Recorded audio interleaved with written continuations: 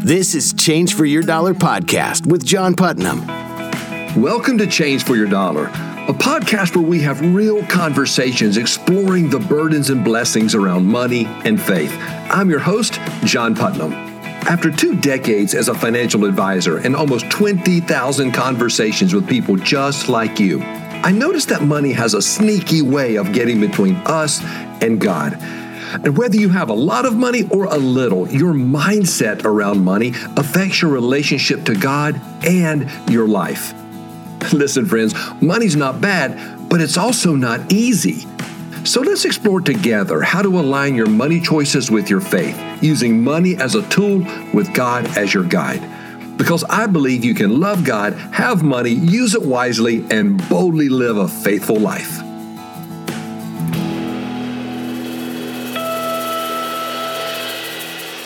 A Kodak scientist during World War II was working on creating a new acrylic, and he accidentally created a new compound that dried very hard and clear, but it was way too sticky to work with. Then in the early 50s, the scientist rediscovered the compound and realized it could permanently bind 2 surfaces together without heat or pressure. You guessed it, and superglue was born. Unfortunately, though, superglue can't help us with what we're talking about today, and that is, how do we create and stick to a budget? You know, of all the financial situations that people wrestle with, creating and sticking to a budget has got to be near the top of the list. If I've heard it once, I've heard it 100 times. John, I just can't make my budget stick. Look, I get it, but I also know you're smart and you know the math. You set your budget.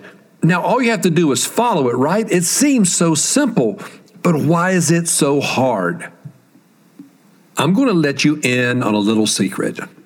I call this a little secret because, unfortunately, I don't believe most people think of a budget in the way I'm getting ready to share with you. Here goes. Your budget is practical worship. And if your budget is worship, then it's a spiritual issue. And if it's a spiritual issue, you should expect a spiritual battle. And spiritual battles require spiritual perspective, spiritual actions, and spiritual weapons. All right, let me give you a little biblical context around this.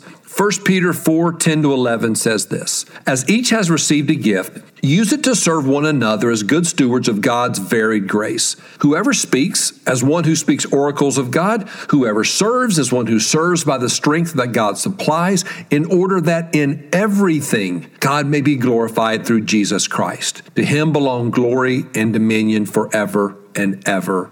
Amen." In 1 Corinthians 10:31, it says, "So whether you eat or drink or whatever you do, do all to the glory of God." And then in Romans 7:15-20, it reads, "For I do not understand my own actions, for I do not do what I want, but I do the very thing I hate. Now, if I do what I do not want, I agree with the law. That is good. So now it is no longer I who do it, but sin that dwells within me. For I know that nothing good dwells in me, that is, in my flesh. For I have the desire to do what is right, but not the ability to carry it out. For I do not do the good I want, but the evil I do not want is what I keep on doing. Now, if I do what I do not want, it is no longer I who do it, but sin that dwells within me." So I want to share the thought once more now that you've heard that biblical perspective. Your budget is practical worship. And if your budget is worship, then it's a spiritual issue. And if it's a spiritual issue, you should expect a spiritual battle. And spiritual battles require spiritual perspective, spiritual actions, and spiritual weapons. Most of us make budgets the same way. You know, we write down our expenses in a list, we add them up. If the number is less than your income, well, that's a good start. If the number is more than your income, well, there's some trimming to do. Now, it's easy to trim the numbers, but you're going to also have to trim your behaviors and your expectations, because this is where this spiritual connection, this spiritual foundation comes in. In addition, many things within our own control can come up that can cause us to question, revise, or exceed our budget. It no longer sticks. The math in the budget is the easy part, But what good is it if the math doesn't stick to the moment? See, here's the secret in this budget battle. If you want to stick to your budget must first stick to you. I know that sounds sort of cute when I say it, but stay with me for a second. If you've ever put glue on anything, you know that both sides play a significant role in the sticking process. One side needs fresh adhesive, and the other side needs to be clean. If one or the other is not prepared the right way, then go ahead and expect to be disappointed. On the other hand, if both sides are prepared properly, then you've given yourself the best chance for success. Okay, so let's take a look at each of these sides and then see what Scripture has to say about it as well. All right, side number 1, the adhesive must be fresh.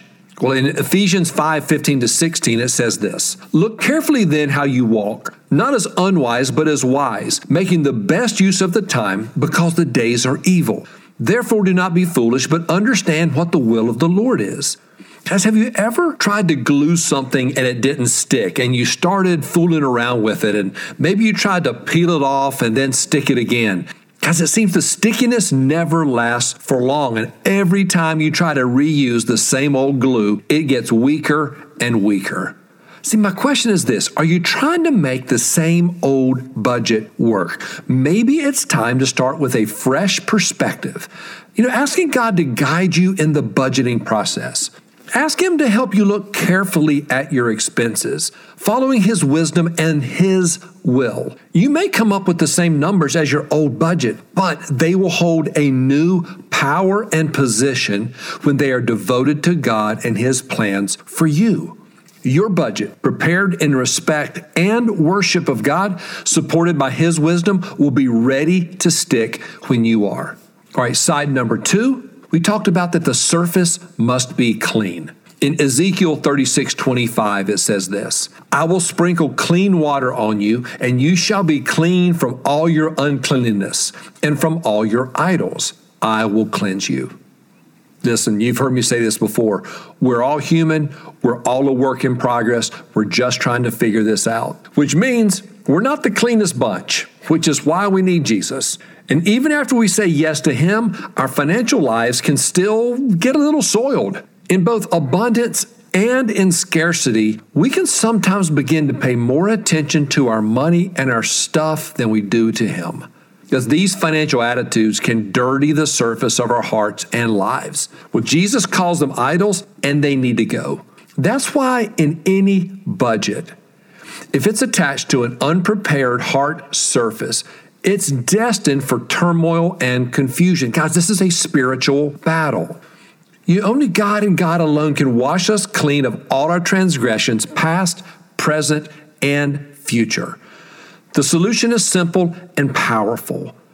Bathe your budget in prayers of thanks and confession and repentance to prepare your heart for the financial goals God has in front of you. Guys, a clean heart is a prepared heart. Because this budget battle is all around your finances. Sin, desires, temptation, an enemy, and more. You can't solve all this with math and willpower. Most of us aren't strong enough for that. That's why I pray that your fresh plans and prepared hearts will stick firmly together as you seek to worship God with your budget. I certainly hope that as a result of our conversation today, that you're thinking about taking a fresh look at your budget. And if you do, I want to help you create it and stick to it. Because I've found that most people look at their budgets in only 2 dimensions, sort of dollars in and dollars out. However, many times it's only 4 or 5 categories that disrupt a budget, and they are almost always categories under our control. So I developed a 3-dimensional budget model process along with scripture and prayer that makes it easier to design your budget. And it also makes it easier to find potential disruptors in your budget as you go along. And I'm making it available to you today. All you need to do is go to changeforyourdollar.com, click on the link, and get your free PDF download of the 3-dimensional budget model. You've been listening to Change for Your Dollar podcast with John Putnam. Thank you for joining me for Change for Your Dollar. where we have real conversations exploring the burdens and blessings around money, faith, and life. For more tools and resources, please visit changeforyourdollar.com. I'm John Putnam. Thanks again for listening, and I look forward to being with you again next time.